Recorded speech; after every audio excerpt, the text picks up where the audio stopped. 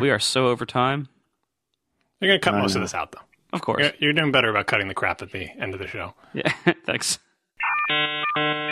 I should point out that I am still fighting that cold off a little bit, because when you get up at 5 a.m. to go get a phone when you're sick, it doesn't really help. So if I start hacking up a lung, just carry on and we'll get it in post. But at least the good news is you got your phone before I did by a little bit.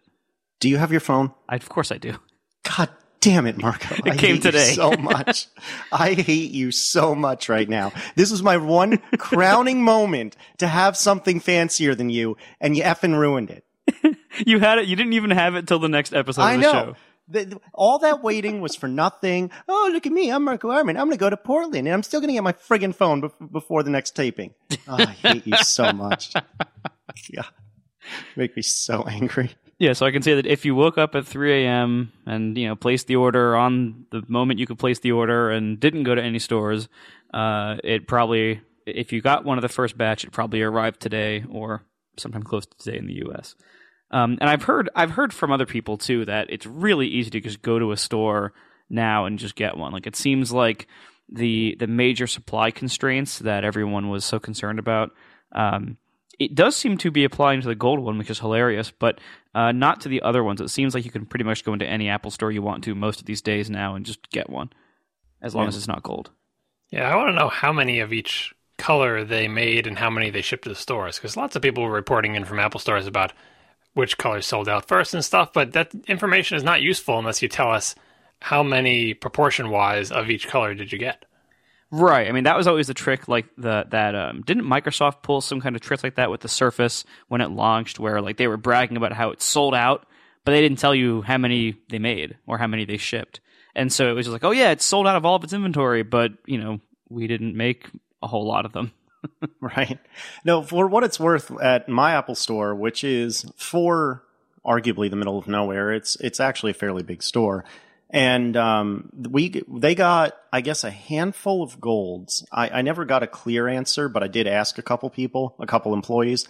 And the impression I got was that they had roundabouts of 5 golds, and that went almost immediately. And so when I went, I woke up at 5 and was at the store at 5:30, which was annoying because the local mall said they weren't opening until 6.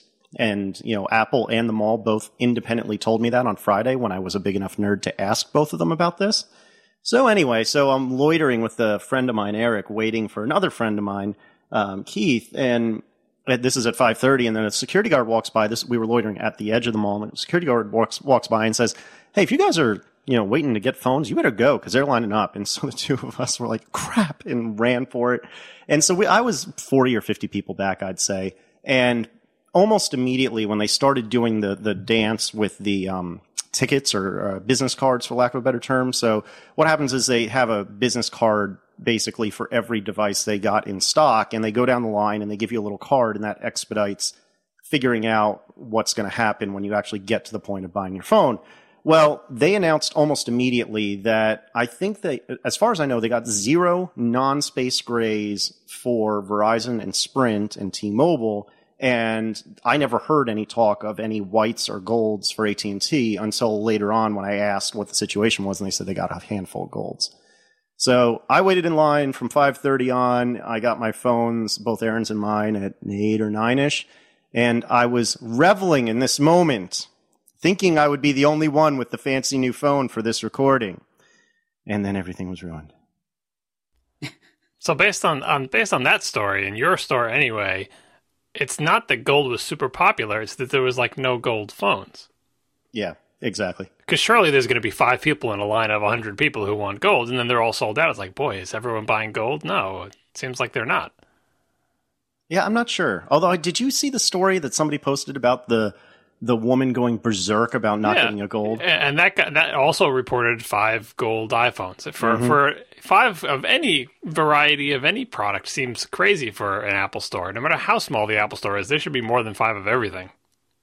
I mean, it does seem like, the story came out at right after the first day of sale. The story came out that Apple was apparently ordering more of the gold ones, like increasing their orders for gold ones from their suppliers.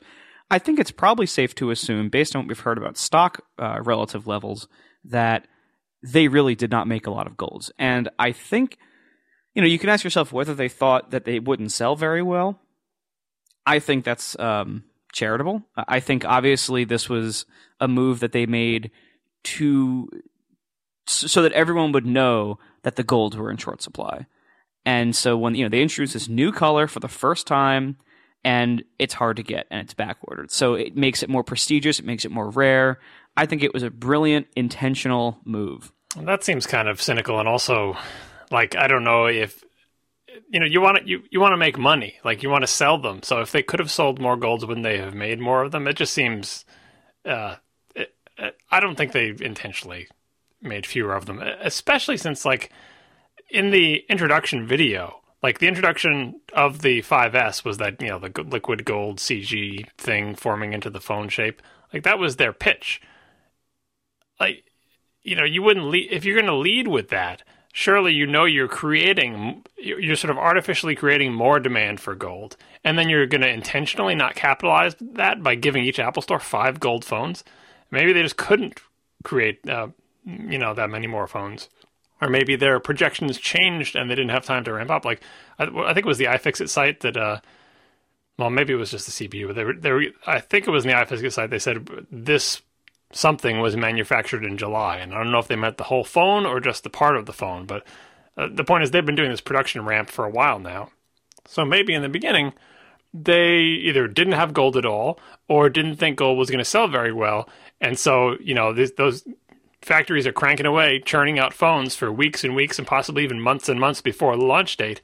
And then at some point in there, they either decide to have gold at all or do some market research or something, or see the hype on the internet and figure out, boy, we should make more of these gold than we thought, but it was too late for launch day to do that. So Apple will never tell us how many gold they made, and we'll never get color breakdowns. And I assume that unless gold is like the old white iPhone, whereas like they had trouble manufacturing it, I assume the levels of the various colors will stabilize in time for the holidays, and anyone who wants any variety in any color they want will be able to get it by then. On the other side of this, though, you have to look at a couple things. First of all, before I forget, there is a way to tell in software what the color of the phone is. There's some info or some plist key on, I believe, what's an unsupported method on UI device. So it would be hard to get an app into the App Store that reads that key, I think. But if for some reason their analyzer that scans for private APIs being called, if it does not catch that or if it does not prohibit that, then you could actually have some popular app or component maker run profiles and measure how many of each are out there. Anyway, so besides that, though, I think you can look at one other thing they did that was a little bit unusual this time to suggest that maybe this was planned to give, to make people realize that this is still in high demand. And that is that you could pre-order the 5C but not the 5S before its launch. The 5S, you if you wanted to get a 5S on the first day it was available, you had to go stand online. And this is not the first time they've done this. I believe it was the iPhone 5. I believe had the same thing where if you wanted an iPhone 5 on launch day, I believe you had to go get it in person. And because the Verizon iPhone 4, I believe, kind of slapped them in the face in that everyone expected there to be huge lines for the Verizon iPhone 4. Oh, no, so it was the 4S, my mistake. Everyone expected there to be huge lines for the iPhone 4 for Verizon, and there weren't. And it was like a huge thing in the press and in the blogs, like, oh my God, there weren't these huge lines. It was really kind of a non-launch because you could just order them online, and everyone just did that. So when the 4S came around 6 months later, or however long it was, Apple said no pre-orders. You have to go to the store. No, I pre-ordered. So I pre-ordered my 4S. Well, our 4S is, yeah. Maybe I'm thinking of the iPad that came at that time. I thought it was an iPad. It must be because that. You're right. I think you're right about the Verizon iPhone 4, that they were expecting these tremendous lines and didn't get them. And then I think the knee-jerk reaction, or the cynical answer is that the knee-jerk reaction was for whatever came next. And it was one of the iPads. I think it was the iPad 3 that came after that. Right? No, the iPad 3 you could pre-order too as well. It doesn't really matter. The iPad it was something. 2? Anyway, yeah. So the point is, the next big thing they released whether it was an iPad or an iPhone, we can't remember. But the next big thing they released after that, there were no pre-orders, and of course then there were big lines. So I think this might be the same kind of thing. Apple is very sensitive to the ongoing, and as they should be, they're very sensitive to the ongoing media narrative that like they've lost their cool, they're going down, they can't innovate, no one wants their stuff anymore, etc. And so by creating a big launch day line, big launch day hype, and this new hype around this gold color, I think they're fighting back against that perception. Not giving pre-orders doesn't reduce your number of sales. All it does is shift them. So you're not foregoing those sales. You're just making those people go to buy it at a store. Oh, sure, but then everyone knows. Then everyone knows who hears about lines at an Apple store, or who drives past an Apple store that day and sees the lines, or who sees people on stupid cable news channels that fly the helicopter near the line and say, "Look how big the line is," or they interview people on the line. Like that all adds up, and that all adds up to a perception that Apple is still in demand and hip, and look how many of these phones they're selling. Yeah, but I was saying that's why I still don't think they intentionally made few gold phones, because then you do lose sales, right? Versus this strategy of just not providing pre-orders, you don't lose nearly as many sales because you're just shifting them mostly. I mean, some people just won't order at all on that first day because they couldn't pre-order and they couldn't get to the store. Fine, but why? I can't see these people in the meeting saying, all right, we know we're going to create hype for the gold, but let's intentionally not make as many of those as we think they're going to have. In fact, let's give each Apple store like 5 of them, and then give each Apple store like 150 of all the other colors. And it doesn't seem like something they would do. And they would say, well, why would we do that? Don't we want big opening weekend sales? Yeah, but then all those people who want gold opening weekend, only 5 people per store are going to be able to get gold, and literally only 5 people per store because we don't have pre-orders. It just seems like they didn't have enough gold to go around. I find that the more plausible explanation. What if this is actually kind of like an amplification of a mania? Like, what if there actually were more golds than we all thought, but everyone bought them because they heard they were running out of golds? and so it like inflated them, and maybe everyone bought all the gold ones to sell them on eBay, or because they thought they wouldn't be able to get them, and so maybe they were a little bit less, but because of all like the scalpers then now trying to gobble them up, maybe that made them even more. The same way like whenever there's like a gas shortage, like a big storm comes in or something, and everyone goes out and fills up with gas because they're afraid there's a gas shortage, which causes a gas shortage. See, but I don't think that could be the case, though, because as the people were walking down the line at 5 or 7 o'clock in the morning, whatever it was on Friday, I can tell you that they had a stack of little cards for Space Gray 5Ss for AT&T. And there were just a handful of 64s, so I was very lucky to get one of those. If memory serves, there were a fairly decent number by the time it got to me of 32s, which is what Aaron got. And then there were like a handful of 16s as well. And so that was one person that was holding, I would say, 50 to 100 cards. Meanwhile, there were people walking around with like boxfuls of cards of 5Cs. And one thing I wanted to ask was, who bought a 5C? Like, I've seen 5Ss in the wild, mostly from friends who were like, oh, did you get the new phone? I got the new phone, blah, blah, blah. But I have yet to see a 5C in the wild. Well, the bigger question is, why did somebody line up to buy it? Yeah, who's going to line up for the 5C? Because no one's going to pre-order a 5C. No one's going to line up to buy the 5C. But a lot of people are going to get the 5C when their contracts are up and they're thinking of buying an iPhone, and their choice is the cool, colorful one for less money or the fancy one with 64-bit something or other that is $100 more, and they're not sure they can, afford that one. Like, I think the 5C will do fine, but it's not an early adopter product. It's not going to be the tech nerds, the people who are lining up, or the people who are pre-ordering. Mm-hmm. Well, for whatever it's worth, so I was at the XOXO conference this past weekend, and so there were a whole lot of nerdy type people there, and I did see 2 iPhone 5Cs, and that's this is only a handful of days after they came out. What color are they? One was white and one was green. All right then. The white one was hard to spot. Like, I looked at it, I'm like, is that a 5C or is it just a 5 with a case on it? But I looked closer, and it was indeed a 5C. And the green one was obvious, and the guy let me hold it and everything. It's really slick. Like, I thought that it would be more of a matte finish, but it really is like an enamel, like a hard, slippery enamel. I was pretty impressed by how it felt. I didn't get a whole lot of time with it. I was impressed by how it felt like physically, but it's just an iPhone 5. That being said, though, so I have my my iPhone 5S now. I hate you. I know, and I've had it. I've had it for I don't know, about 5 hours maybe. So not a lot of time yet. I haven't been using it heavily yet, but so far it does seem kind of like it's a smaller upgrade in day-to-day feel. Part of that is because I never used a passcode before, so I'm trying now with Touch ID. So part of it is like I didn't get that big speed up of being able to bypass my passcode because I never really used one. And then part of that is that I haven't taken pictures yet. But I feel like the 5, since I was using it up until today and been using it with iOS 7 for a while, the 5 works fantastically on iOS 7. It really does. And we're getting to the point now. Yes, the 5S is a nice improvement on paper and in benchmarks and in a few of these cool areas, but these phones are just so fast that I think we're going to feel these improvements less and less. Even though, yeah, the CPU is like 50% faster or something like that in a lot of these tests, or 100% faster in some of these tests. So it's really, really big, on paper.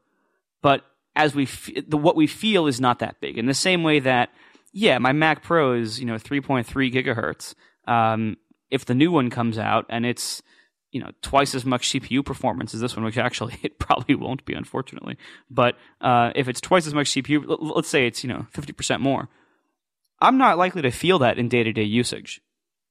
And so eventually you get to these points, these barriers where either it takes a while for the software to catch up, or the software kind of never catches up for certain uses. And I think we're getting there in phones now, where the reason why the 5C is going to sell very, very well is not because it's really cool new plastic design. That'll help a little bit. The reason it's going to sell really well is because it actually is good enough. It's actually a really good phone. Like the iPhone 5 is a really good phone. And it's still a really good phone, even with this brand new, radically redesigned OS that is presumably heavier to run than iOS 6. It's still, the 5 is still great. So I would not discount sales of the 5C or the kinds of people who might buy them or the reasons they would buy them. Because I think, you could make a pretty good case for the 5C being like the new default phone for, that you tell people you should buy. So all of that may be true if you've upgraded from a 5. Those of us who are a little bit less spoiled and upgraded from a 4S, this is a whole new world for me. This is the first time I've experienced LTE, and it is amazing. So when we moved into this house in 2008, we were coming from a different town, and we knew we were going to get Fios. And Verizon Fios, for those who maybe aren't from the United States or don't have it nearby, it's fiber optics directly to the house. And at the time, in 2008, I was arguably more excited about getting Fios at my new domicile than I was about purchasing my first home. And at that point, we were getting 15 megabits symmetrical. So 15 megabits upload, 15 megabits download. On my phone, 5 years later, just earlier today, I think I got 40 megabits down and 10 or 15 up. It's amazing. That in and of itself is worth upgrading from a 4S. On top of that, I didn't think that iOS 7 ran poorly on the 4S, but now that I've seen it on the 5S, I was so wrong. It runs phenomenally well on the 5S, and I didn't know it until I tried it, but it runs like crap on the 4S. And so animations are quicker, they don't get in the way, they're not jittery, everything's better. The camera is also fantastic. I've taken a handful of slow motion videos. I was, by pure dumb luck, we were at a UVA football game this past weekend, and I happened to take a slow motion video when they were throwing a 30 or 40 yard bomb pass, which I know neither of you probably understand any of this, but suffice to say it was a very impressive play, and I just so happened to choose that play to take slow motion video, and it's really cool. And then last night, just goofing around, Aaron took a video of me Supermaning into bed, and it's really funny, and I should probably post it somewhere. But it's really impressive, the slow motion camera, and very cool. So I'm not saying that you're wrong about coming from a 5. You're probably right, but let me tell you, from a 4S, it is night and day different. It is a whole new experience. And I would say a much better upgrade than it was to go from the 3GS to the 4S. I mean, really, this shows quite how big of an upgrade the 5 was. I mean, the 5S is certainly big, but I think people shat all over the 5 when it came out, and it was really good. Like it was night and day difference from the 4S to the 5. It was a massive difference. The combination of the new thinner, lighter body, the bigger screen, LTE, the way faster A6 CPU, like it was a big, big difference. And it really did not get the credit that it deserved by a lot of the press at the time. And, the 5S is, from what I can tell so far, again, with half a day of usage, the 5S is certainly an upgrade, but it's not. I don't think it's the magnitude of an upgrade that the 5 was. It depends on if you have any apps that you had to wait for on the 5. Like you tap it on the home screen, how long do you have to wait before you can use the app? You probably didn't have the 5 was probably fast enough that you didn't have many apps that took more than like a second or a second and a half or 2 seconds, right? But if you had something like a game that you played frequently that had like a 5-second load time, and it reduces to a 2.5-second load time on the 5S, you would feel that change. So I think part of it depends on, and that has less to do with the CPU probably than the speed of the flash memory or other factors or whatever. But when people run benchmarks on it, they're like, oh, look at these apps, they launch twice as fast. It doesn't matter if it launches twice as fast if the majority of the time on the 5 was spent doing the animation in iOS 7. You know what I mean? Like that starts to become the gating factor where, okay, so the 5S is faster, but there's a 0.3 second transition from the home screen to the launch screen, right? That's never going to get any faster, no matter how fast your phone gets. Like you may have more frames of animation. It may, on a slower phone, it may take a while before that animation begins. So you got an extra 0.1 seconds before the animation begins, right? But if you had an infinitely fast phone, someone has programmed the core animation, an animation with a fixed amount of time. And that becomes, once your phone is infinitely fast, the amount of time programmed for all the animations becomes the limiting factor in how fast your phone feels. We'll probably talk about animations when we talk about iOS 7 a little bit later, but that could be those two things combined. One, that you didn't run a lot of apps that took a long time anyway, and two, that iOS 7 cranked up all of the transition speeds, and now they become sort of the long stick in the pole of lunch times or transitions. That may be why it doesn't feel faster. Yeah, very well could be. I mean, all I can tell you is that I don't know that I would say that the 5S feels faster than the 4S because of actual speed, and that, to your point, but the animations are so much more fluid. Like the frame rate, based on just my eyeballs, when no scientific test or empirical test whatsoever, the frame rate seems so much better, and it really improves the experience. And I didn't notice it. I know I said this before, but I didn't notice it in the 4S until I had tried it on the 5S, and then it was just immediately apparent, and it is a world better. Yeah, stuttering is terrible, and like I said, Right. The thing I notice on my iPod Touch is the very, very brief pause before the animation begins, which you will never notice unless you have another device like that you also use frequently that doesn't have that pause. Right. So yeah, there's the frame rate, and there's like the pause before it begins. Like anytime the phone is unresponsive, even for a microsecond, it's crazy making, right? And so that unresponsive time doesn't count towards time taken to complete the task, because as far as you're concerned, the action that you want to perform hadn't begun yet, but it makes the phone feel slower. And I have my 4th generation iPod Touch should not have even upgraded to iOS 6 because it's all slow and crappy there. And upgrading my iPod Touch to iOS 7, it does okay, but I definitely noticed the length of the animations increasing. Yeah. So anything else about hardware? This episode is sponsored in part by something that's not hardware. It's a new sponsor, though. It is called Ding. That's right, Ding. It's ding.io/ATP. So what is Ding? Ding is a time tracking web app and iOS app. Time tracking for people who run their own show. They've given us an awesome promo code ATP for a 90-day free trial. That's a lot of days. 90 days. That way you can really get a feel for what Ding's about and how it fits for you, your company, or yourself and your workflow. So, Ding is built for freelancers and small teams. They built it because they want to use this product every day. It has all the features for managers stripped away. So it focuses just on the hours that the people who are working on this stuff put in, and the money they make and what they bill people. It's amazing. It has a beautiful UI. This is a tool that is made to fit into the workflow of creative people. It is blazingly fast. You can log in with the iPhone app, designed with iOS 7.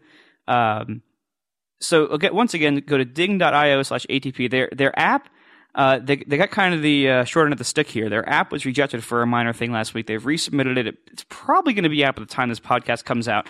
Just in case it's not, the app is right around the corner, so hang back in there.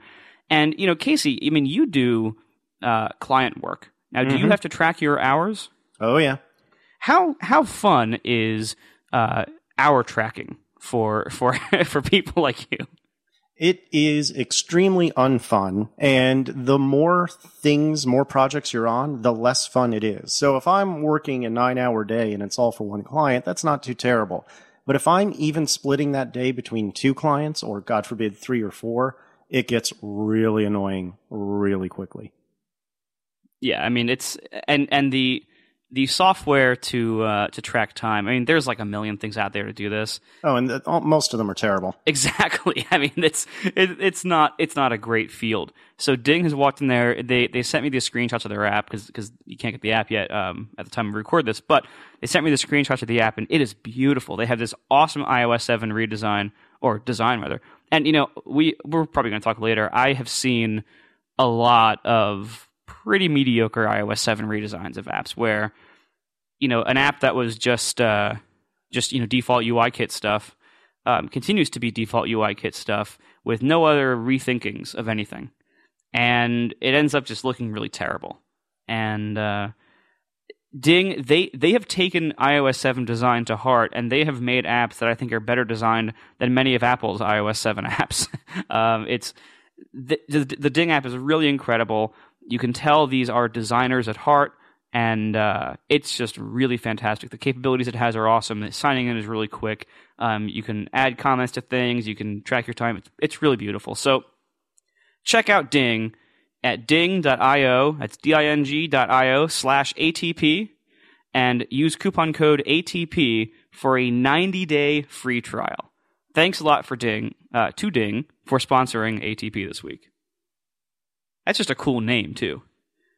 It's like Bing. In fact, to give you just one little quick thing, to give you some idea of the attention to detail that Ding pays here, in their screenshot, earlier today I saw somebody tweet, I forget who, I think it was Vitici, somebody who tweeted that it annoys them whenever they see Carrier on somebody's status bar in an App Store screenshot. Because, when you screenshot the simulator where it normally say AT&T or whatever, it just says the word Carrier. And that's really tacky if you leave that in your App Store screenshots. Ding, on the screenshots they've sent me to show off their app, it's made by a company named Tite, and the Carrier string has been replaced with tg.ht for Tite. And nice. That's it's just like a nice little touch. Like, they thought about that, And I mean, you'd be amazed how many like crappy status bars I see like in app screenshots, like where like the battery's down to 0, it's in the red, and it has like some weird long carrier name or the word Carrier. You're like, just crop that out. No, they take these things seriously, and really great. So thanks a lot to Ding for sponsoring. All right. So iOS 7, John, you seem to have some thoughts about this. We're not going to talk about Overcast? Oh, we're getting there. All right, we'll save that to the end then. Wait, that's not a secret anymore? Oh, yeah, I talked about that. I've been trying so hard to not talk about that on this show. When I saw that tweet, who was it? I saw a guy English tweeted, or somebody tweeted the word Overcast. I'm like, oh, someone slipped. That was supposed to be a DM. Oh no! And then scroll up, and I had this is like in real time while you were giving your talk, probably. Right? Yeah. Oh my God, that was a rush. Felt bad for you for a moment. I'm like, just for a brief moment. So do we want to talk about iOS 7 for a little bit? Yeah, sure. So, John, how was your first week with iOS 7? Yeah, so you guys have been using it for a while. Marco's been developing on it, and did you upgrade to WWDC immediately? No, I waited. I don't remember what beta it was, but it was like maybe 3 or 4, I'd say. Yeah, I think I did beta 2. Yeah, you were before me for sure by like 1 or 2 betas. So I've been running it for maybe a month, maybe 2 now, I'd say. Yeah, and everybody has talked about it and done it, but I only saw it WWDC. I only played with it on other people's phones briefly, and then just like said goodbye to it and said, "Well, I'll come back to that again when it's released, I guess." Because I knew I'd be busy with Mavericks, and I didn't want to distract myself with that stuff. And plus, I figured it'll give Apple a lot of time to fix stuff. So by the time I see it, I'll see the good final version. And so now I put it on my iPod Touch the day it was released, which is a little bit of a challenge because of Apple's usual server woes. And I've been using it, and I tweeted sometime earlier this week. What was it? What did I say about that? It was the only video review of iOS 7 that you need to watch. It's only 17 seconds long. And this is a YouTube video that we'll put in the show notes of a little boy named Jack who looks to be, I don't know, 4, 5, 3, 2. I can't tell kids' ages. Even though I have kids of my own who have passed through those ages, I still can't tell kids' ages. And in the short video, it shows the boy crying, and the mom, and he's crying about something, and the mom says, "What's different?" The kid is crying about iOS 7, and then Jack says, "Everything." And then the dad says, "Well, you're just gonna have to get used to it." And Jack says, "No, I don't wanna." That's the whole video. A little boy crying about iOS 7, right? And so that was you. Well, so that's what I posted. I said, this is the only video review of iOS 7 you need to watch. It's only 17 seconds long. Posted the link to Twitter, all right? So there's multiple possible interpretations of that tweet. And occasionally I do this, sometimes intentionally, sometimes not intentionally.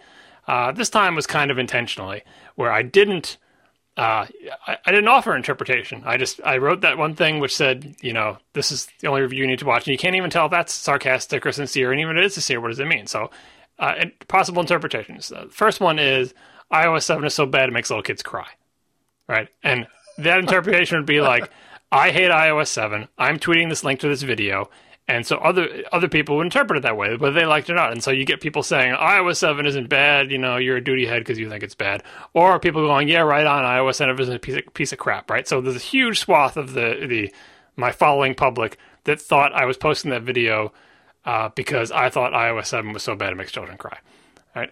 And the other popular interpretation is that iOS 7 is great, and anybody who complains about iOS 7 is a big baby, just like this big baby.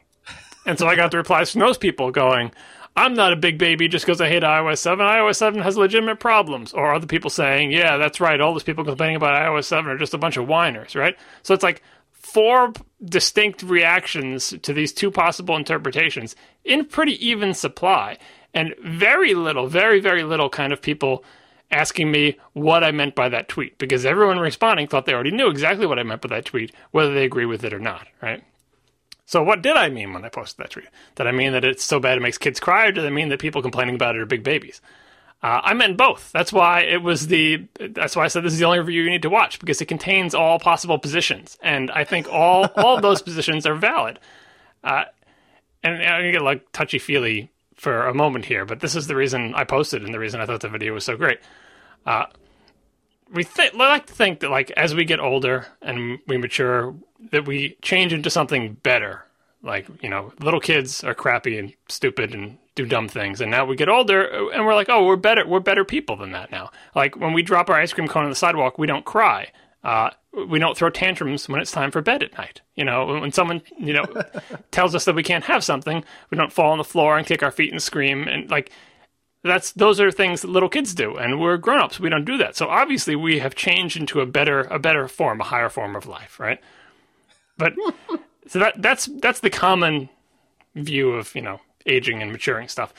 But another model that I think works equally well, possibly better, is to not think of it as us transforming from this crappy little mewling, screaming pink thing that poops its pants into some, high-minded ideal, but think of it more like Russian nesting dolls. You know what those are? Like the little doll, and then you put another bigger doll around it. Is that what it's called? I don't know. I think so. Isn't that what the video file format is based off of? The name of it, what it is? Oh. I think so. That makes sense, yeah. We'll put the Wikipedia page in there. I just call them Russian nesting dolls. But so, and in that model, as we get older, all you're doing is adding layers, increasingly sophisticated layers. And the reason this model is interesting is because the screaming, crying 4-year-old is still in the middle as like the smallest doll. Like, it doesn't go away; it's still there, right? And so when something like iOS 7 comes along, all of our inner cranky 4-year-olds are crying about it, right? It's like, it doesn't matter how old we are, how mature we are, We're the big nesting doll, and inside every one of us is a little tiny, the 4-year-old crying in there. And some people's inner 4-year-olds cry louder than others. And in this model of viewing sort of human behavior, the extreme reactions to iOS 7, both the extreme good reactions and the extreme bad reactions, can kind of be seen as like reactions to that inner child. So the extreme bad reaction is like, your inner child is cranky about iOS 7. I don't like it. I don't want change. But the outer sophisticated layers are like, well, come on, I'm not going to cry and stamp my feet about it. But I will channel that energy into a more sophisticated form of protest, which will be tweeting the words iOS 7 sucks. And or writing blog posts where you explain at length exactly why iOS 7 sucks, right? And the extreme good reaction is that same 4-year-old crying, going, oh, everything's different than it was in 6. I don't know what's going on. Still crying and everything. But the other reaction is say, but wait a second, I'm better than that. I'm not a 4-year-old, not a big baby. And then trying to find, let me look at iOS 7. There must be something good about it.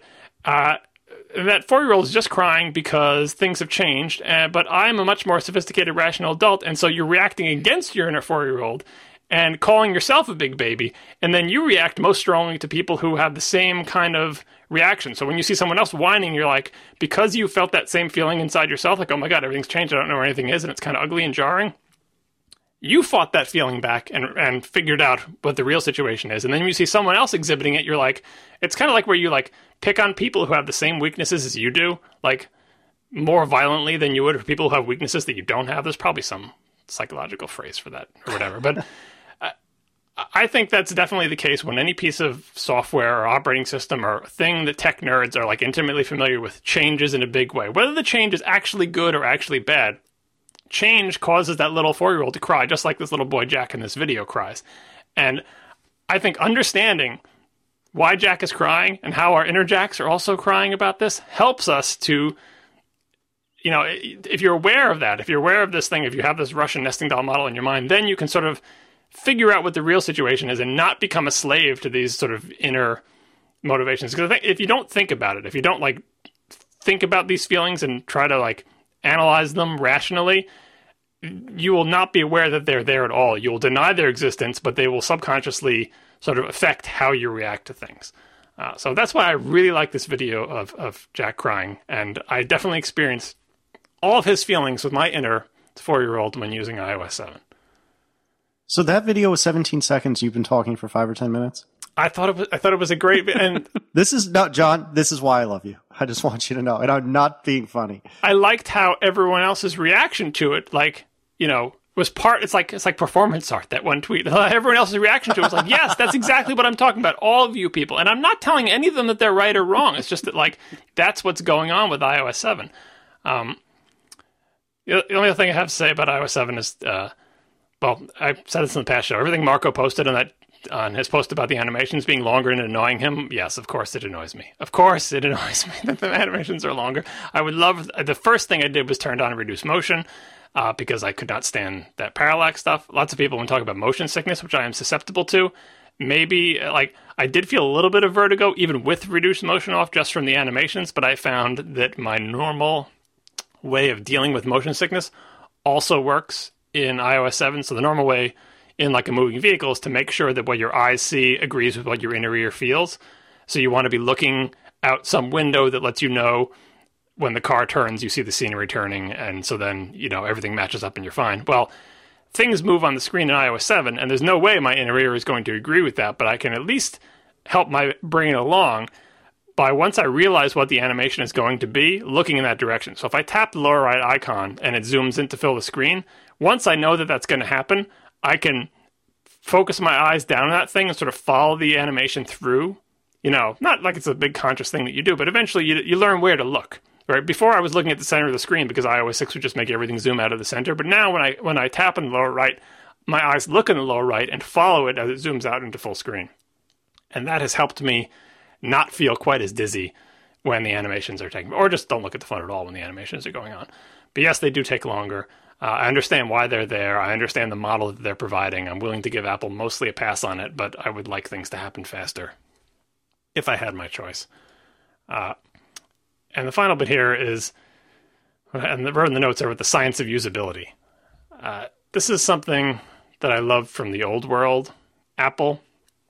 that's, I don't know if it's missing from the current Apple, but certainly when Steve Jobs came back, he did not like this, and he got rid of it as much as he possibly could. The science usability idea is that there's a way that you can test with science, imagine that, whether something is usable or not. Like that it's, yes, there's an art to it, and there's style, and there's creativity and stuff like that, but there's also things you can actually test. You know, like Fitts' law is the one everyone knows about, of the guy who's testing how easy it is to acquire and click on targets based on their size and distance from the cursor and all sorts of things like that.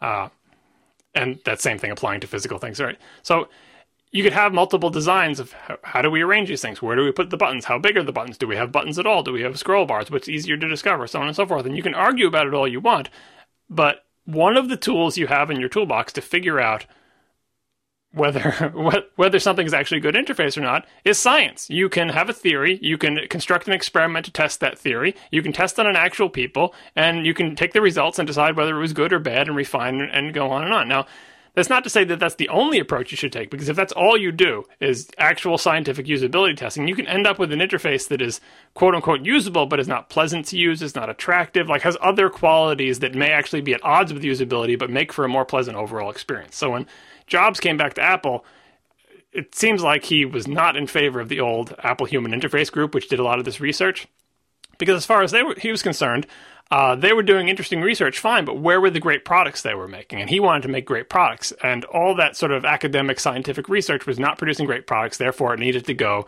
and screw that. I can just use my gut and my artistic taste and then a bunch of smart people to make things that I want, and we'll go with that. And iOS 7 has brought back a little bit of the science of usability stuff in the criticism of it, because people are like, okay, all these little outline icons, I don't like them. I don't like those outline icons. And so someone will pull out, and I put a link in the notes file here. I think, those outline icons are harder to recognize. And so someone says, okay, well, let's sort of kind of use science to test that. Let's make a bunch of icons, some of them with outlines, some of them with solid things, and see, test recognition speed and stuff. And the results were inconclusive in this thing. But the whole idea that when something is not to your taste for some reason, whether it's because it's a change or because you just don't like how it looks, then only then people will go, well, I think this is worse, and I'll try to find a way to prove it, which is kind of the reverse of the way you should be doing. You would hope that Apple would only make these decisions because they found them to be usable in some way, but I think it's a pretty good bet that Apple just doesn't do that kind of thing anymore. And they go almost entirely off their gut and artistic creative decisions, and almost none of it is based on actual scientific usability testing, certainly not directly, and maybe not even indirectly.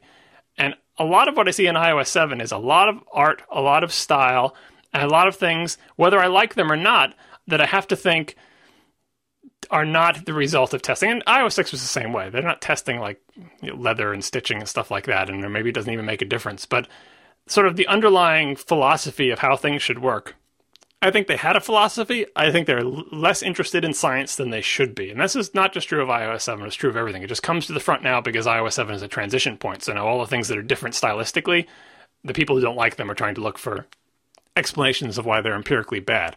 And I don't think there are good explanations of why they're empirically bad or good, because individual bloggers are not going to do their own scientific experiments, and Apple has very little to support themselves, or at least that they've shown to support their decisions, other than this is the way we like it. And we think there's sort of like a metaphor for layering that works. And I put another link in the notes to Dr. Drang's post about the iOS 7 parallax effect of when you pull up Control Center and tilt the phone, how it doesn't quite work the way it should according to their physical model, and whether that's a feature or a bug or whatever. That's basically my thoughts on iOS. Oh, and one more thing. If you were making a magazine design or a road sign or a newspaper or anything that you would want to be laid out with a bunch of information that's easy to consume and to find, like there's important information and there's secondary information, and you want it to be readable and organized in a nice way, nobody in any of the established mediums for displaying, basically text and images in a rectangular background would use hairlines for everything. I know they're excited that you can use hairlines because it's a Retina screen. And I understand going to an interface that recognizes that everyone's going to be using Retina, so we can use these hairlines, except for the iPad mini, of course. We can use these hairlines and do fancy things, and everything will be Retina in the future, so we use them. But overuse of hairlines is just like an epidemic in iOS 7, both in Apple's own apps and in other people's apps. I think it's fine to use hairlines, but you can't use them everywhere, because if you use them everywhere, they lose their effect. You should use them, I don't know, use not as highlights so much, but like, this should be used for a reason and in balance with other things, because if you do everything in hairlines, all you've done is just make the entire thing like weaker and lighter and dimmer. It's the same complaint people have about the typography. Hairlines allow the bold things to contrast even more, but if you use hairlines everywhere, you've lost that. And I think the same thing is true of the outline icons, which aren't always hairlines, but they're kind of like fading off into the distance. And I know that's kind of what they want, where like it fades into the background, and that's not supposed to be content, and the content comes to the front. But it's such a fuzzy philosophy that if I had one sort of artistic, again, non-scientific complaint about this, is that the hairlines, it seems to be like a little bit too much for me. And really quick to go back a step, I actually want to point out that to me, the 5S screen is actually considerably better than the 4S's. And I can't put my finger on why, other than maybe that it's brighter. And I understand there's a control for that, blah, blah, blah. But I do think it looks a lot better. And I'm sure on paper it's not supposed to be. And maybe it's just the newness of everything. No, it's supposed to be. It's a better screen than the 4S, yeah. But better color reproduction. I definitely noticed it. Although I think it's the same as the 5 screen this time. Yeah, I think they didn't change that component, but yeah, they every major redesign they like improve the color gamut and the brightness and the contrast and everything. Yeah. Mm-hmm. So John, would you say iOS 7 1 thumb up, 2 thumbs up, still to be determined? What do you think in summary? It doesn't bother me. I like the new glowing endorsement. Yeah, well, I like the new look of things, because you get kind of tired looking at the old thing. And I've said ever since Windows Metro appearance came along on the scene, however many months or years ago, that you can't go back to, like, once you see that kind of interface, when you look back, I was saying when I saw the Windows Metro demo, I looked back at my iPod Touch, which was then running iOS 6, I guess, maybe even 5, and it looked like a piece of crap, right? Because that's the way, the sort of, the artistic ebb and flow of like bell bottoms are in, bell bottoms are out, long hair, long skirt, short skirts. The fashion had gone way in one direction, and then now it's swinging in the other direction. So having iOS 7, which is along those lines of like, the opposite direction as iOS 6, with the, less clutter and more sort of matte colors and shades and stuff like that, that's refreshing. I even like, the stupid new shape for the icons, whatever you want to call that thing. I like that. And on the Retina screen, the super ellipse. Yeah, are they slightly bigger now, Marco? You would know. Yeah, it's like 3 points bigger. Yeah, I notice it. Like, it seems, I like that. It's like, yeah, why weren't they so small before? I think they should be bigger. It's nice. And I like the little outline, and I like everyone's doing their redesigns of their apps, which is great. I don't like the new Instapaper icon, though. You should tell them about that. But really? I do. I don't dislike it, but I like the old one better. Well, the old one would have looked ridiculous on iOS 7. Which I know it did, because when I was running the first few betas, before I had the Instapaper beta, I did have the old icon, and it did look ridiculous. Yeah, the thing that bugs me about it is the images on sort of the sort of pseudo newspaper behind there. The images look like they're blurry, and I know they're not. I know they're just like super low contrast shrunken versions of the actual pictures, but they don't look as crisp. It makes the background look a little bit muddy to me. And the previous version had the same muddiness problem, but it made up for it with the super sharp, like, curling edges, which, again, wouldn't fit in iOS 7, but it was, like, enough sharpness there to balance out the muddiness. Anyway, so that's getting off track, but I'm liking iOS 7. The features are the part that I'm enjoying the most, like being able to swipe up and turn off rotation lock makes such a big difference to me, even though swiping up is sometimes a little bit slower and laggier, just because I hate hitting the home button. I don't understand why I hate hitting the home button so much. Maybe I'm the only person who feels this way, but I hate hitting the home button. You don't know how much I wish for, like, 3-finger squish to get back to home. Because on the iPad, I never touch that home button if I can help it. Yeah, you just let the whole hand pinch out, and that's it. Yeah, and I can't fully articulate why does that incredibly awkward-looking big hand pinch feel so much better to me than pressing that home button on the iPad. And it's not because the iPad's in different orientations and I forget where the home button is. I just despise double tapping that home button for multitasking. I despise hitting it to get back to the home screen, because I just feel like a touch device should be all about, my fingers against that glass and not about pressing a button in and out.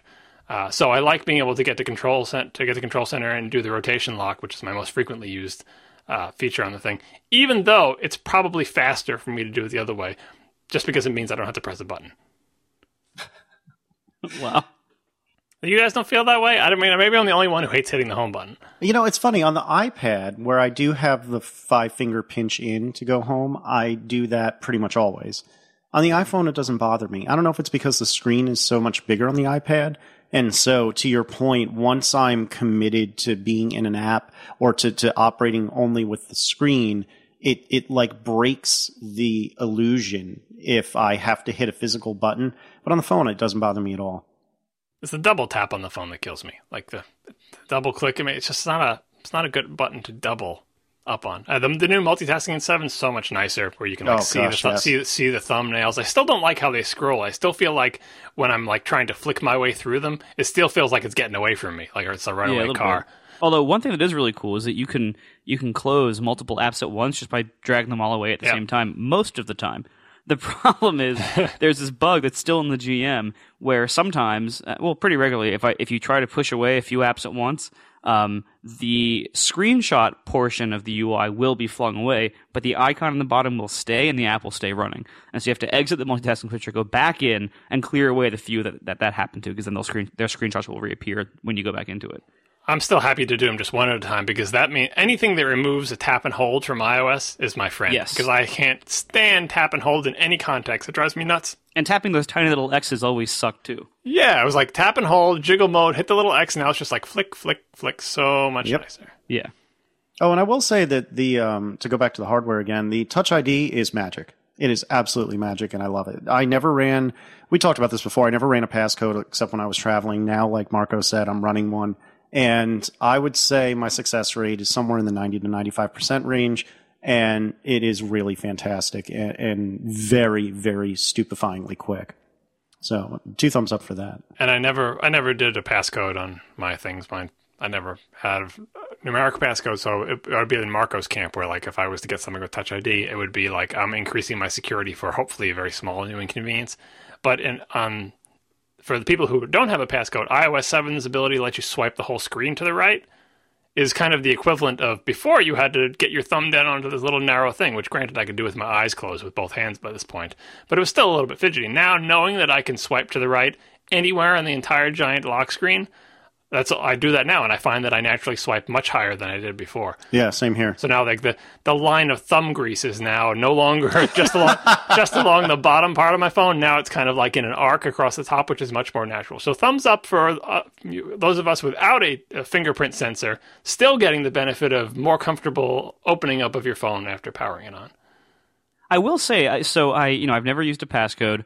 When I got the 5S, of course, this is actually pretty interesting. When during like the little activation thing, like the little welcome process where it has you log into iCloud and stuff like that, it tells you, all right, enter a passcode. Now it's time to enter a passcode. And you can skip it, but it presents it as the default that, okay, now you have to set a passcode. And hey, do you want to set up Touch ID while you're at it?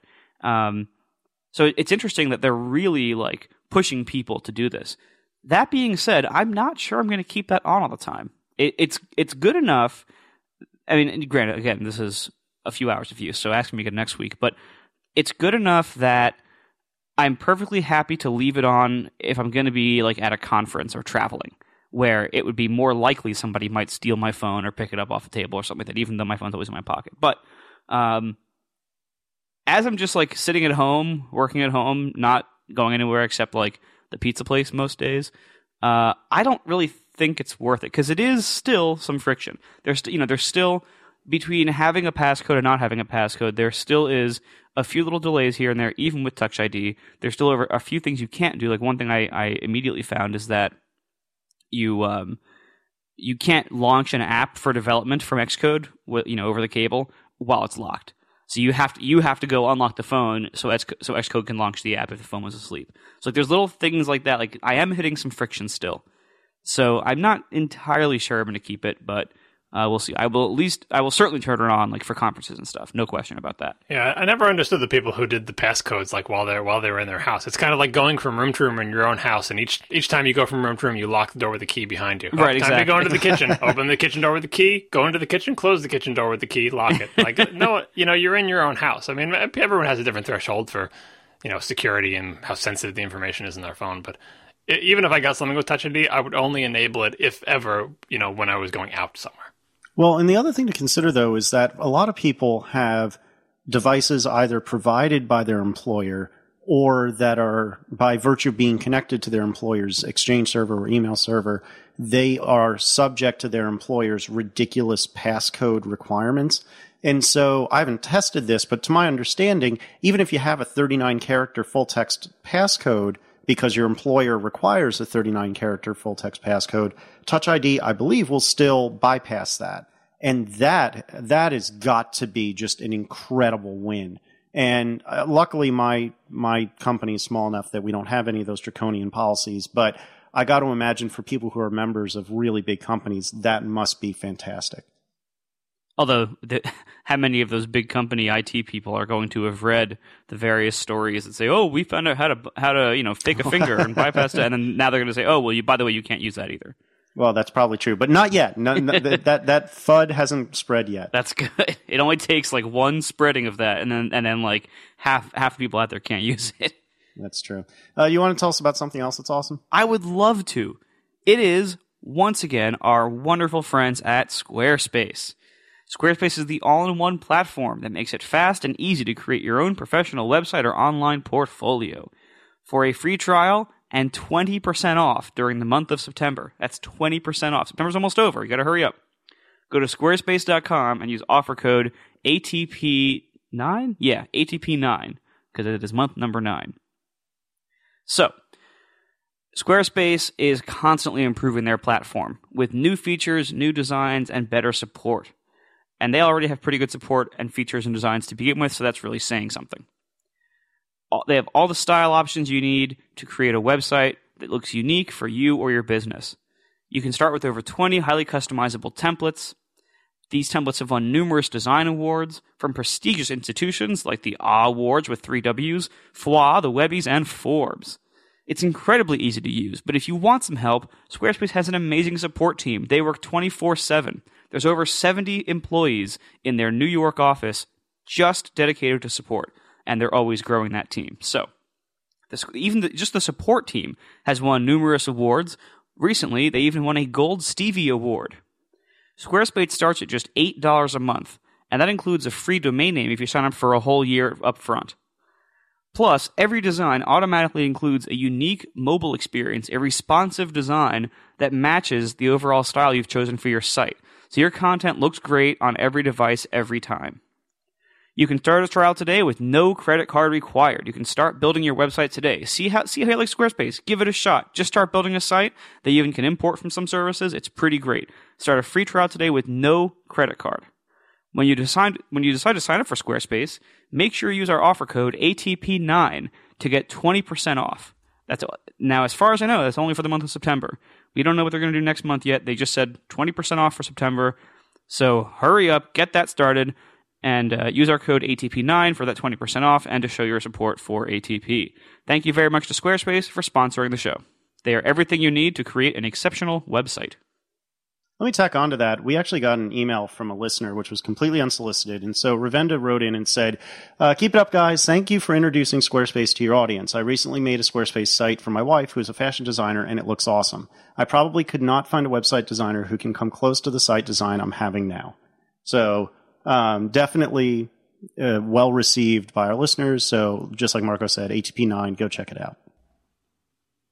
All right, so did you do anything over the weekend, Marco? Yeah, I traveled halfway across the country and entered a new product, then traveled back and made a couple blog posts. What'd you do? Not much. Went to a football game. That's good. So tell us about this app. Well, without making this too much of the Marco show, so I announced at the XOXO festival, which I guess it's a lot like a conference, but it's good, so they want you to call it a festival, because there are parts of it that are more like a festival than a conference. But I spoke at the conference portion of the festival. I believe I have this hierarchy correct.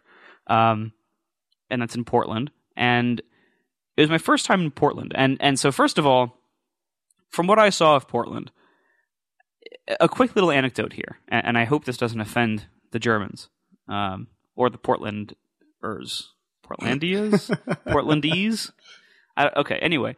Portlandics. So a couple of years ago, I went to Munich, and it was my first time in Germany and my first time in Munich, and I was there only for a couple days for another conference, actually. And I had a friend in France who drove in to take me and Tiff out for the night, because he was familiar with Munich. And he took us to the Hofbrauhaus, which is famous. Now, I didn't know that it was famous. At the time, I had never heard of it. I didn't know anything about the place or the city or anything like that, because I was a stupid American. So, and I still am a stupid American now. I just know about the Hofbrauhaus. Anyway, so we were in Munich, and he takes us to this place, and he said, just so you know, the Bavarians take their culture very seriously. And even though there's a lot of tourists here, there's also a lot of people who just live here, who come here. And this is not a joke. This is not like a tourist trap. This is not over the top. Like, this is actually just like normal for Bavaria.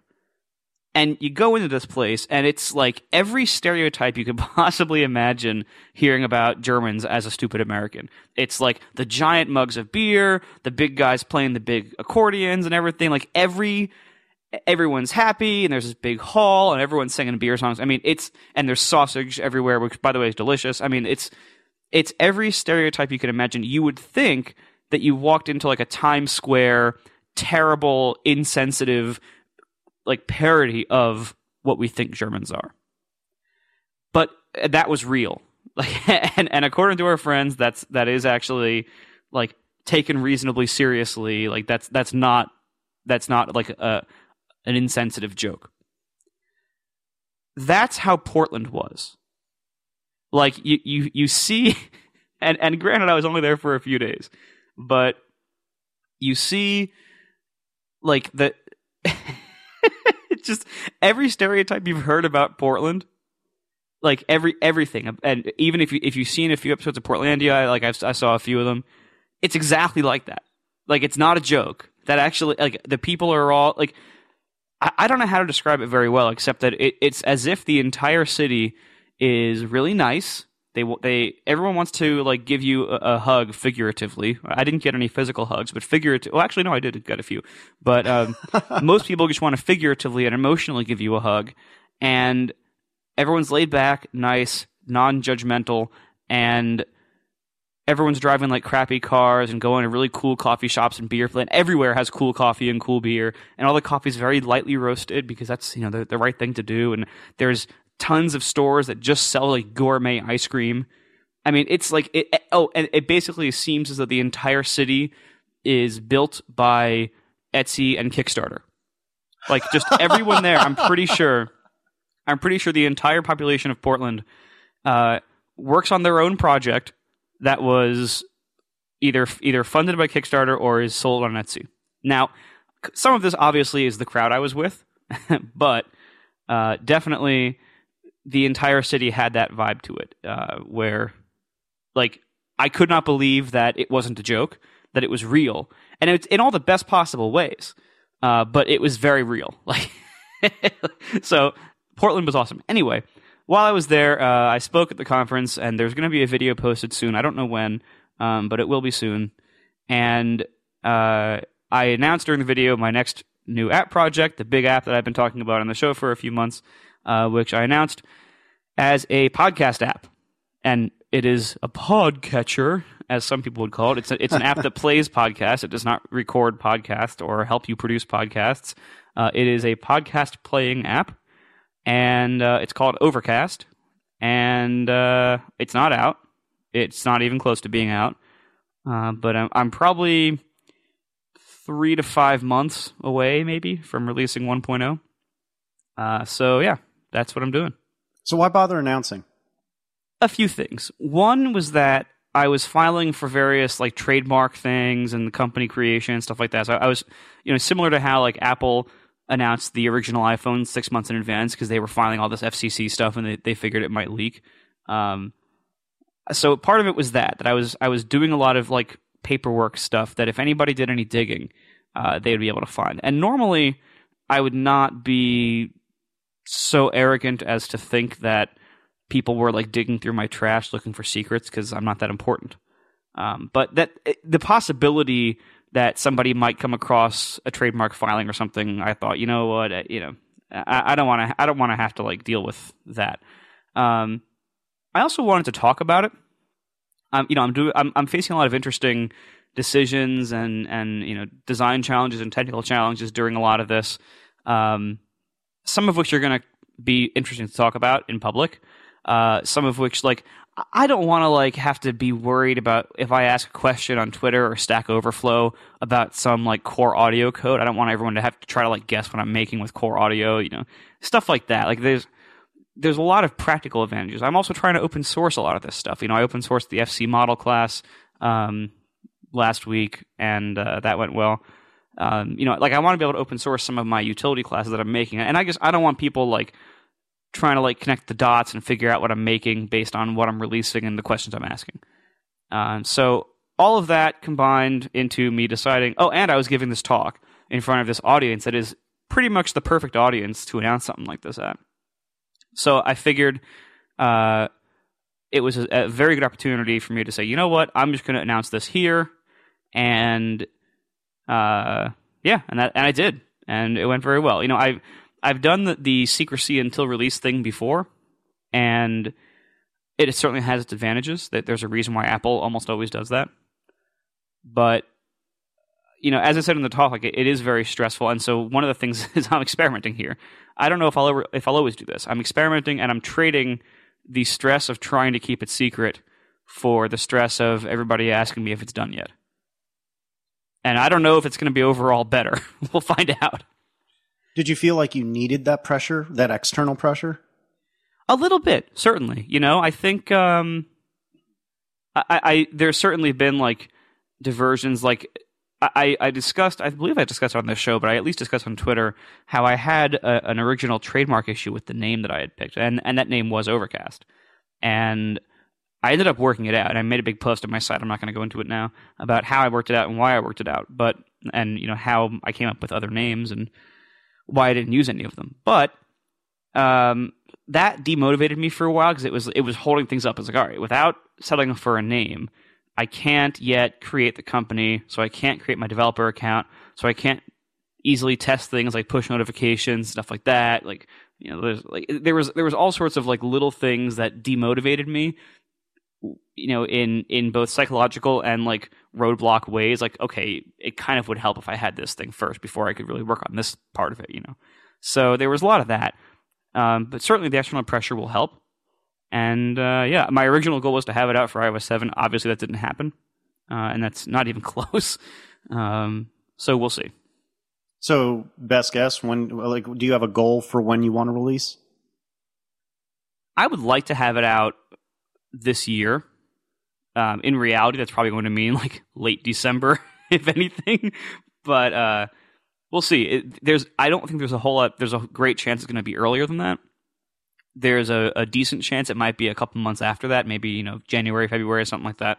I really don't know. I'm absolutely terrible at estimating time like this, and as most developers are. But I'm even worse at it. I really have no idea.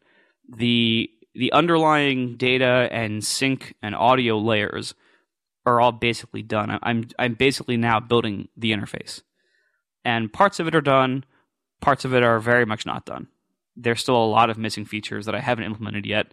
Basics like adding and removing subscriptions, like I haven't done that yet. Like there's big things that are not done yet that would block a 1.0. So there's still a lot to do. So I really it's very hard for me to estimate when it's going to be. Now, do you feel like you brought up the interface a second ago? Do you feel like you've got a pretty clear design or idea, and you're just kind of filling in the blanks at this point, or are you still toying with it, messing around, trying totally different paradigms? Where do you feel you are with the UI side? Well, I said in my post the most important the most important design challenge in a podcast app is the now playing screen, because you have all these incredibly competing pressures, and you can't satisfy everything. Like there was this great blog post on Joel on Software forever ago, but not as forever ago as some of his other posts. I think it was in the 2010s decade, and it was talking about the design of a city garbage can, and he was saying how it has to be both heavy to stay in place, but also lightweight so that people can empty it easily. And it has to be easy to throw things in, but hard to throw certain things in, and hard to get things out and tip things over. And so it had to be like heavy and light, big and small, easy and hard to use. It's like there's all these competing pressures. There's a lot of that in the design of lots of things in software, and the podcast now playing screen is no exception. You look at all the controls that most of these apps try to cram in there, and you can see why they do it. If you have the big album art, it looks really nice, but it also takes up the vast majority of the vertical space. So you can not have the big album art, which is what Downcast does. You can shrink that away, and then it leaves room so you can show notes, but you still lose a lot of that vertical space. You can show the big album art like what everyone else does, but then you have these basically two zones to put skinny controls, the top bar and the bottom area. And what most of these apps have done is basically clone the iOS 7 music app, and with its arrangement of controls for the most part. That's what almost all these major apps have done that. And I don't think that's necessarily the best arrangement. There's a lot of that I'm going to do separately or differently from what they're doing. And yeah, this is not an easy problem at all. A lot of them have also done things that I think are a little bit odd. The cool new thing, which a few of them have done, is to pull colors from the artwork to use as the interface tint color. Mm-hmm. I've had this running in development for a while. I actually turned it off a couple of weeks ago because it just was like the colors it pulls are not always good for the controls. And it was weird having the interface be that inconsistent. Like every time you'd look at it, it would be a different look, and it was a little bit jarring. It causes a few other problems, like, okay, well, if the now playing screen has that tint color, what about the rest of the app? Do you give it to the whole app, or do you give it just to that screen? And if you give it to the whole app, well, then what happens? If you're not playing anything, what color do you use? Or if you give it to just that screen, then how do you make the transitions between those two screens look okay? Like there's all sorts of little bothering challenges involved in that. So that's annoying. The other thing they also do is most apps, including Apple's, show the artwork in the list screen as a grid. Like you have the big thumbnails of each show as a grid, and it looks really cool. It looks like you're scrolling through a grid of LPs. If anybody listening to this actually knows what an LP is, so you're scrolling through like this grid. I have that working in mine too. It's easy because it's a collection view, and collection views make that extremely easy to do. But I'm pulling it out because it drives me crazy whenever I have to find a show in it. Because finding a show in a grid is terrible. When you're just skimming with your eyes and looking at a screenshot, it looks good. It looks really good. However, it doesn't work because you have to zigzag with your eyes back and forth, and it just does not work well. And in fact, John, didn't you always complain about Instapaper's iPad app in that regard? I did. You showed me the grid at WWDC 2011 or something. Yeah. I said I didn't like it. You kept it anyway. Wasn't that in the CAF area? Because I believe I was sitting there when this happened, and my recollection of it was you said, "Hey, John, look at what I'm doing for Instapaper on the iPad," and it was, I don't like it. Immediately, there was no hesitation. No, I think it was in Presidio, and when you first showed me the grid. But yeah, no, I'm not a fan. Right, and with Instapaper, it was a little bit better in that I'm not usually scrolling through to find something in particular. I'm usually just looking at the top few and saying, "Oh, give me that one." But I am, and it was killing me because I would read. Right. I wouldn't always read from the top. I'd read the fifth one down on the right, And that would shift everything over. So items that used to be on the left are now on the right. And items that used to be on the right are now on the left because it's 2 columns. And so now I couldn't even use like my spatial memory of where was that article about the whatever. I start skimming the left-hand column, not realizing that because I had read something higher up, everything had shifted. And now I have to look in the right-hand column. And then eventually you just revert to zigzag because that's the only, viable hit every point to make sure you're finding it thing. Whereas when it was just a big linear list, it looked awkward because it seemed like they had too much horizontal room, although I liked seeing all the titles. But then you can just look at one spot with your eyes and scroll. Yeah, and it's also easier, like if you know they're going to be sorted in some way, like especially if they're going to be sorted like alphabetically or something like that, it's really, really easy to then browse that and find what you're looking for. Yeah. Or even time. Even like I just find it more natural to go back in time as a linear list instead of going back in time as left, right, left, right, left, right, left, right. Exactly. So yeah, I'm going to be making very different decisions in some areas as these other apps. Because obviously, as you can tell, if you've ever listened to me ever anywhere, I have opinions that are pretty strongly held sometimes. And I'm not afraid to look at something and say, you know what, everyone else is doing this way, but I think that's wrong. Or I think I have a better way to do it. You want a free feature suggestion? Yeah. This is one you probably shouldn't use because kind of like probably like my annoyance with the home button, it only applies to me, but it definitely applies to me. And me and probably like 5 other people. So if you want to sell 6 copies of this program, this is the feature for you.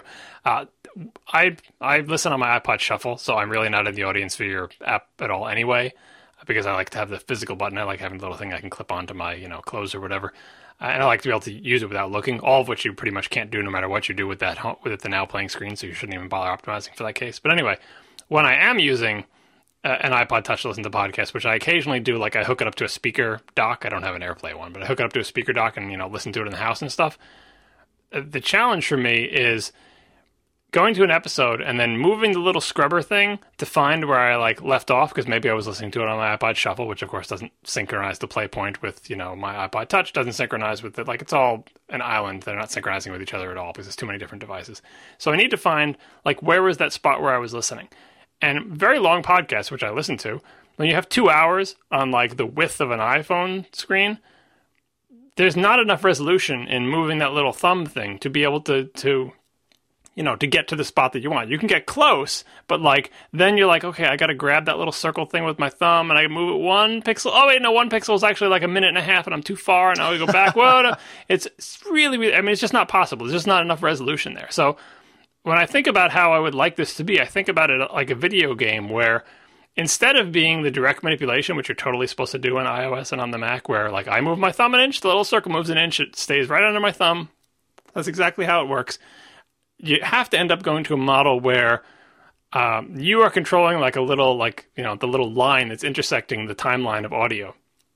And you have kind of a jog, shuttle, whatever thing where as I push it to the right, that little line goes faster and faster. And as it goes faster and faster, the zoom zooms out to see more of the line. So at maximum speed, I can see the entire 2 hours of audio. But at slower speeds, I'm actually seeing in the full width of the screen, maybe a minute of audio or 30 seconds of audio. And so you kind of understand, it's kind of hard to explain, where you're not sliding the thing back and forth. You're basically doing accelerate to the right or accelerate to the left, depending on how far off center you put that thing.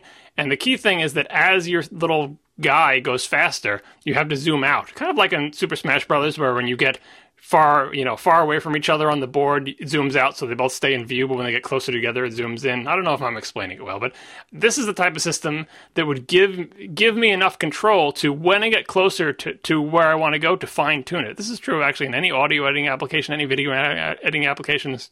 When I want to fine-tune something, I want that second, that half second, that microsecond to fill the full width of my screen so I can really finally adjust it.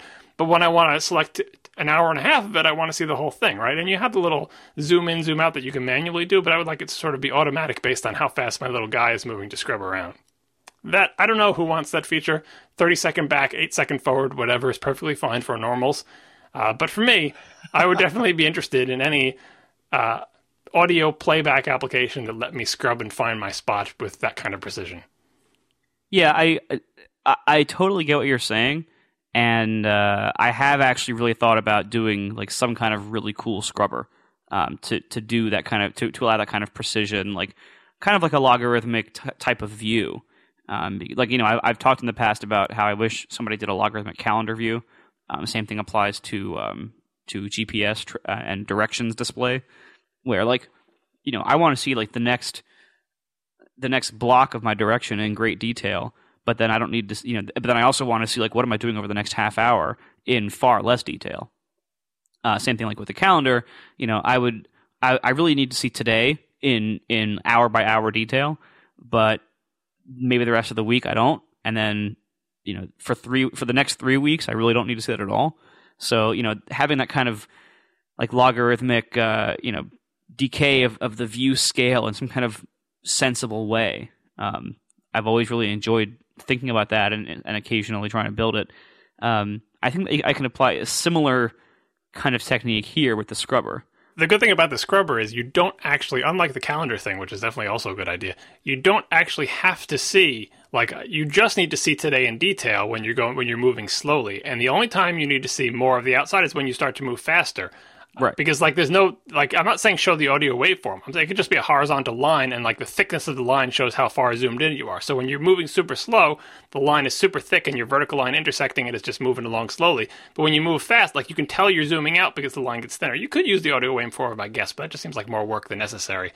And maybe it would help in terms of showing loudness levels or whatever. But this is a type of UI that most people would think that's stupid eye candy, and you'd be just like trying to go for an ADA by making this cool iOS 7 looking zoomable waveform at 60 frames per second. It's like a little OpenGL game embedded in your application.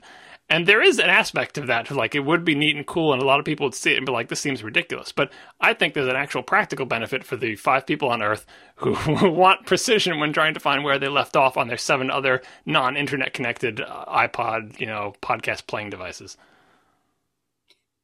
All right, so we're running a little bit long. Let me ask you a couple quick questions. One, how much is it going to cost? Do you want to announce that? Nope.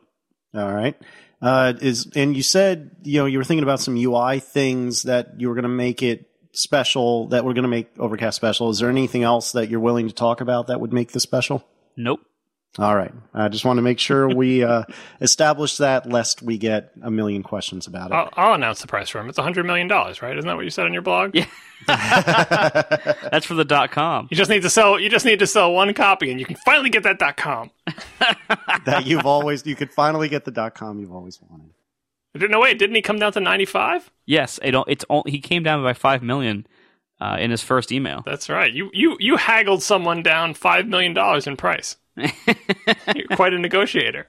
Just like that. All right. Does that mean we're done?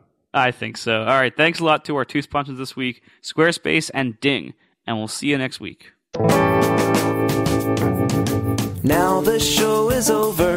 They didn't even mean to begin, 'cause it was accidental. Oh, it was accidental. John didn't do any research. Marco and Casey wouldn't let him, 'cause it was accidental. Oh, it was accidental. And you can find the show notes at atp.fm. And if you're into Twitter, you can follow them at CASEYLISS. So that's Casey Liss, MARCOARMENT, Marco Arment, SIRAC, USA Syracuse. It's accidental. They didn't mean to. Accidental. Tech podcast so long. Wait, so we have a major issue. Arcagon in the chat is saying, "Hey, TP guys, I was just in Montreal and I tried the bagels, and you were wrong. New York bagels are better." When did we ever say New York bagels were not better? I certainly never said that. Yeah, exactly. No, I never said that. I mean, most of us are going to be at Singleton in a couple of weeks in Montreal, but I've never had the bagels in Montreal. I've just heard that I should, and I've the same. Mm-hmm. Yeah, so I've gone there the last 2 years for Singleton, but I still have never had the bagels there. I've already had the bagels from Montreal, so one up on you guys. And Mr. Fancy. I've talked about it before. They're a thing. It's like Chicago. It's like Chicago pizza. It's like it's not what I expect from pizza. It's using the same word to describe what should be a different food classification. Yeah, you could still call it a bagel. It's a regional bread product shaped in a ring. it's a Montreal bagel. It's like, I mean, and granted, mine had endured how long does it take to get down from Boston? Because mine were basically purchased and then driven down to Boston, and then I ate them. And so it's not that long. Yeah, a couple times. 5-6 hours, probably. Yeah, but I mean, they weren't super fresh, but they were, made that day. Yeah, Chicago pizza, though, that's not pizza. That's like pie or cake or something. I know. It's the same type of thing. Like the Montreal bagels are very kind of doughy, and they're a little bit misshapen and differently sized, and but it's fine. It's like they're just not New York bagels. Well, they're Canadians. They're like a little bit off. They're more than a little bit off. Like no one would confuse if you took a New York bagel and that thing next to each other. No one would be able to. You could tell they were different. Maybe you wouldn't know which is which, but you would know these are clearly different. Do they apologize when you bite into them? Maybe. Are you resisting the hairlines in Overcast UI? I have like one or two. I'm doing most of the UI design myself, but I'm running everything by Louis Mantia, and so he's kind of like an editor of my insane ideas sometimes. So like my first pass at the play, rewind, fast forward icons, I'm doing as many of the graphics as I can. I'm drawing them procedurally, so I had them all as just a stroke, like at the thin outline. And Louis is like, "What are you doing? Fill those." And I did, and it looked better. So I'm keeping this. Like I really don't like the most of the iOS 7 icon designs, like the action or toolbar icons, them being like so thin and hairline, like being outline based rather than being like filled shapes. I'm not crazy about that. Did you see that link I put in the Skype thing about that? I haven't opened it yet though. No. Yeah, like it was someone. I feel the same way. A lot of people, I think, feel the same way because we see all of them, and like your eyes just rebel, and you start to think that these must be worse in some measurable way because of how much they annoy us. And then like some guy went out to measure it, and he was not successfully able to prove that they are worse. It doesn't mean they're not worse, but he didn't do it. So, but I feel that way too. Like there's a sameness to them, and it's not just a sameness to them in terms of recognition. There's a lightness. Like everything in the UI can't be light. Like that's what filling them is not so much that they were bad when they were outlines and that you shouldn't do outlines. It's just that if everything else on the page is an outline and they're an outline too, it just becomes this like, it's like a Lisp programming. It's like fingernail clippings and oatmeal. It just becomes a sameness of like everything is outlines. When everything is outlines, nothing stands out. Whereas you can make some things hairlines, and like those are, once you fill them, they're probably the biggest solid color recognizable shapes on the page. And it's like, oh yeah, now I see where the play and the pause button are right off the bat. I don't have to scan 17 little things of outlines. So yeah, I think I'm still experimenting with a lot of the visuals, like the playback screen. I'm pretty well set for the design for 1.0 of the playback screen. All the other screens, like the navigation, the lists, the playlists. Oh my god, I just realized I have playlists. All of those screens are pretty much undesigned right now. Like they all just have like placeholder table views and collection views and stuff. But I'm working on that. We should do every show from now on. I'll give you a feature suggestion because I already have like 2 more queued up for the next 2 shows. That's great. Yeah, let's do it. And you should implement none of them. I'll just keep suggesting them and explaining why you shouldn't implement any of them. But why, if you did, I would be the one person to use them if I actually used an app like yours, which I don't. So what you're saying is you would pay $95 million if he actually implements all these things. I don't know. I still like physical buttons. I listen to the podcasts, when I'm on the move and I'm in the car, like in places where I can't look to touch a touch screen. That's why the Now Playing screen is so hard to design, because you want to have everything at easy reach. But for me, like I also listen to podcasts a lot while I'm on the move, while I'm walking or in the car or something. And so I can't either, like in the case of the car, where like I really can't look at the screen for most of the time, or in the case of walking where I can look at the screen, but I'm moving, and so I'm not going to be that precise with my touches, and I'd rather not have to look at the screen for longer than I have to. There's all these conditions where having a bunch of tiny controls and trying to cram all this functionality into one screen while also making it look good and making it hard to hit the wrong thing. It's very hard to find the balance there. How's the review coming, John? Any progress? Any new news? I know it was pretty much done. Some new benchmarks. I got to update some more graphs. I've spent some time squishing my JPEGs. It's like just waiting around. I think that the RS people are doing copy editing now. They're copy editing text that we know is not final. Nice. How does the most recent beta feel? Does it feel releasable? Yeah, I guess. I mean, like now that everything works, and now that most of the the iCloud stuff seems to, because that's the other part of it. It's like, are these bits on disk, or not on disk, but are these bits that you're downloading ready to ship versus are the bits on Apple servers somewhere ready to ship with them? And half of it is the servers, because for the longest time, like, iCloud stuff was like not working. It was crazy wonky.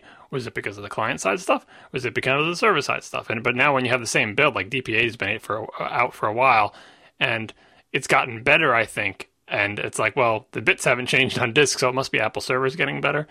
So it's close. Like, if I don't think they could say, hey, the DP8 you've had the whole time was the GM, because like they're not in a hurry. Obviously, they're not in a hurry. They're shipping the iMacs with Mountain Lion, right? Yeah, it's kind of weird, huh? Yeah, I mean, they're not in a hurry. I mean, but that is like totally, now it's thinking like, if they're going to do that, they didn't mention anything about a free upgrade, so maybe, Mavericks is going to be free. I don't know. If it is, it'd be good to tell me so I could write about that. But they're close. If they say the next build is a GM, I would not be shocked. So you don't sound too stressed, which is good. Well, it's like, what can I do about it at this point? Like, at this point, I don't even want to look at it anymore. I just want to know the information, update the final text, give it like one last read through to make sure I'm not crazy, and make a bunch of books and get into like the second phase of it is just like fighting with the ebook stores and getting everything upright on the website so everything works, and fixing broken links and doing all the stuff that you do. I want to move on to that phase. To know how spectacularly I'm going to screw up the ebook part of it this year. You want to tell us how long it is? It's like the same length as last one. It's a little bit shorter, I think. I mean, like, in terms of words, it's a little bit shorter, but in terms of, size and number of the screenshots, maybe it's similar, but the screenshots are all Retina. So volume-wise, in terms of megabytes, it's like twice as big because, nice. That's where all the size is. So it's not that long.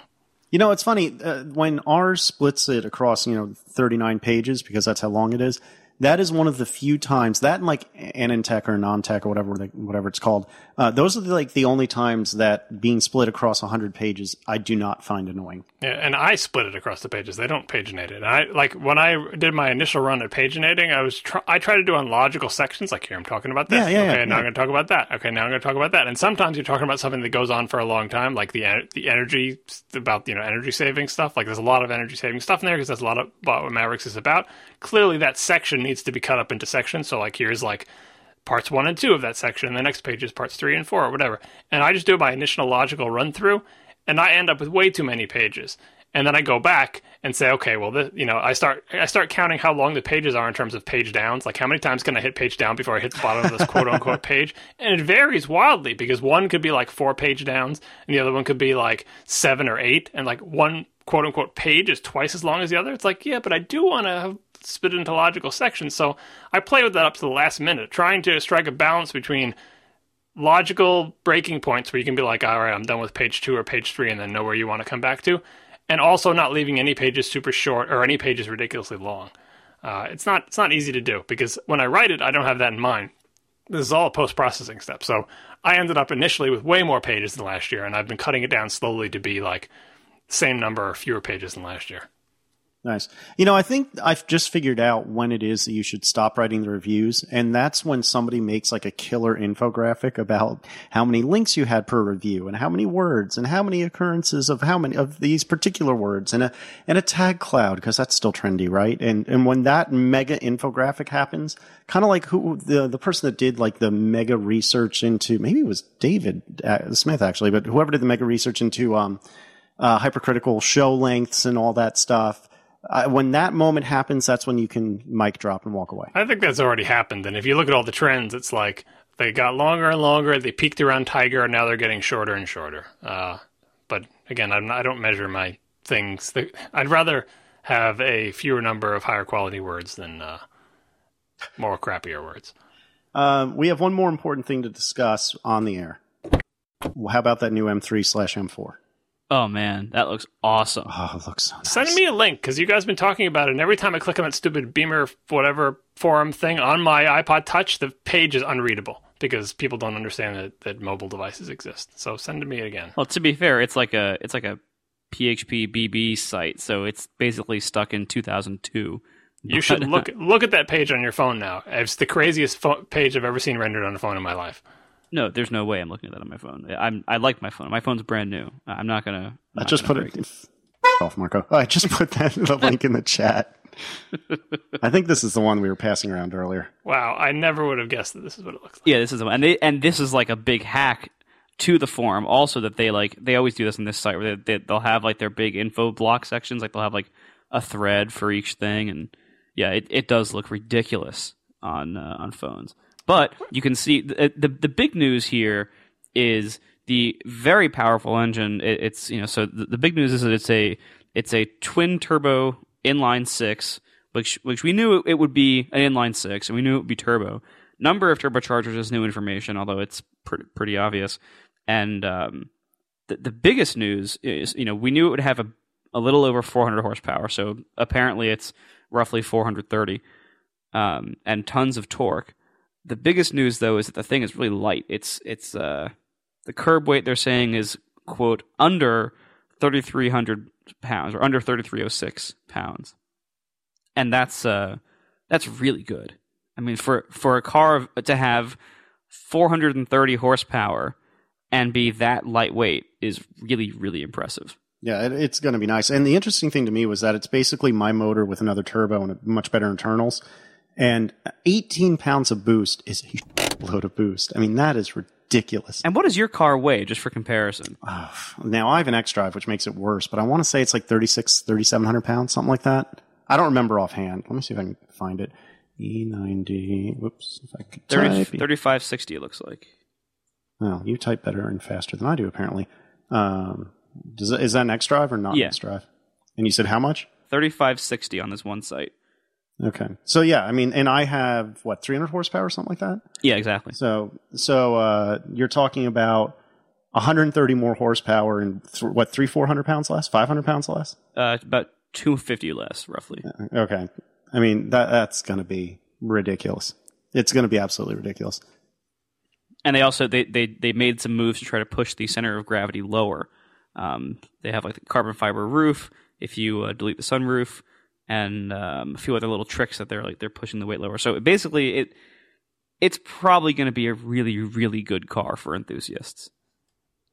The LaFerrari is 2,100 pounds, 900 horsepower. Really low center of gravity. Is it really that little? But I believe you can buy probably about 10 M3s for the price of the Ferrari LaFerrari. Then they'll just weigh even more. Yeah, no. Wow. It's like that was supposed to be the goal for the new M's, right? Was that to actually make them lighter than the non-M variants, which is a change from recent years. Yeah, that was exactly the goal. Was try to keep roughly the same horsepower, but go to a natural V8 to a turbo i6 and save a bunch of weight. That was the goal. And yeah, they it looks like they definitely have. And of course, to make both of you happy. It still comes with a manual transmission. As it should. It has automatic rev blipping. As it should not. No, it's optional. I thought it wasn't optional. I thought it was hard-coded. No, somewhere I've read that the way they do... Oh, no, it's how they do it on the M5, and I'm pretty sure it's going to be the same here, where in Sport Plus mode, it does not rev blip, so that you can still heel toe if you want to. Oh, see, as someone who does heel toe regularly... I can tell you there are a few feelings better in the world than doing a perfectly rev-matched heel-toe downshift while braking. I mean, it's just fantastic. And so having that taken away from me would really suck. We should take the synchros out of your car too, Casey. It'd be more exciting. How about the electric starter? Take that out. Well, it was either you're rev-matching in a car with synchros. There's no matching required. Yes, I understand you want to get the engine up to more RPM, so when it serves a purpose, but I wouldn't call it rev matching. The big question mark here, I think, is the electric steering. Yeah, I was going to say, does this have hydraulic steering or no? It doesn't, and it's a brand new electric steering system that the M division was not happy with the regular one on the new 3 Series. I don't blame them; it's terrible. I've driven a couple of the new 3 Series cars, and I like them in every other way except that steering really is just totally numb. It feels like Tiff's Lexus. I have not noticed that. Now, I've only driven the new F33 Series is a couple times. It was always quickly, but I had lunch with a friend of mine, Brad, who has a F30 328 Sportline, and I didn't drive his car today, but I have in the past, and I've never noticed it. But I've only driven them very briefly, never really chucked them around very much. So I'm not saying you're wrong. I'm just saying I never found it to be egregious. Yeah, it didn't feel good to me. Anyway, I've never driven any of these, but every review I've read of every car company's first generation electrical steering, everybody hates. Doesn't matter if it's BMW, Honda, and it's just because it takes a while to figure out how to do it right. And so this is a second crack, and it's kind of good that they waited for the M car, because either you go with the hydraulic system that they knew had down pat, but it's kind of like old tech and you get worse mileage and blah blah blah, or go with the new tech but wait.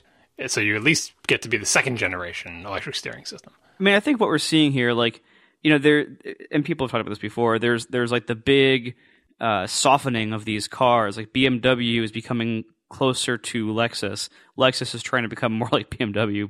But the way, like, the market, BMW is a major luxury car maker, and the market demands a soft ride and a soft feel and easy turning of the wheel and stuff like that. Like, there's all these things that the market demands that enthusiasts hate. But the fact is, like, if you look around at people on the road who you see driving 3 Series and 5 Series cars, you see, like, I would say the vast majority of them would not want firmer, more direct feeling steering. And the vast majority of the people I see on the road, I would guess, they would like the softer, cushier, more disconnected ride. And so now what we're seeing is, in a lot of previous generations, the M cars weren't that different from the regular consumer variants. Now I think this is the beginning of them starting to be more different by a lot. Because the goals are totally different. The enthusiasts want a totally different set of things, a lot of the time, not all the time, but a lot of the time, as the rest of the customers. And so we're seeing the regular 3 Series and 5 Series become bigger, heavier, softer, and then now we're going to see these M variants take it to a more extreme enthusiast direction, where they're more expensive, but they're lighter. There's more carbon fiber. They use more highly tuned engines, and they have more enthusiast friendly transmission options and firmer suspensions and all these crazy new steering technologies, stuff like that. Chat room is complaining about my rev matching comment on the synchros. Did you understand what I was saying, Casey? Well, yeah, because in theory, with synchronized gears, you don't actually have to rev match. You're not matching the revs so that gears can mesh together, because the synchros do that for you. That's what I would call rev matching. When you're heel towing, you're just trying to get the RPM of the engine up so that it's not because it takes a while for an engine to go from low RPM to high RPM. So if you want to be braking, but you also want to be getting ready for the downshift that's coming, so get the engine revs up, you're not matching. There's no matching type thing. You just want the revs to be higher because you're going to be changing. I guess you're kind of matching them, because in the lower gear, the engine RPM will have to be higher at your current speed. And if the engine RPM is lower and you shift into a lower gear, then you get engine braking, blah, blah, blah. That's what I was getting at. Not saying that you would like to double clutch, although I can imagine Casey is the kind of person who would also double clutch in a car with synchros just because it's fun. I would, but no, they're not dog gears. So you're absolutely right. And my friend Keith in the chat also points out it helps to avoid weight transfer. So yeah, because it's engine braking. You don't want, if you're switching into a lower gear and the engine is going at the appropriate speed for the higher gear that you were in. Once you switch into the lower gear and re-engage everything, you're going to get engine braking if your revs are not higher. But you're in the middle of braking in the turn, so you want to get the revs up so that when you do the downshift, then Yep. And the weight transfer is because the car decelerates. Right. Happy everybody? Yeah. Defending his honor. Mic drop not included.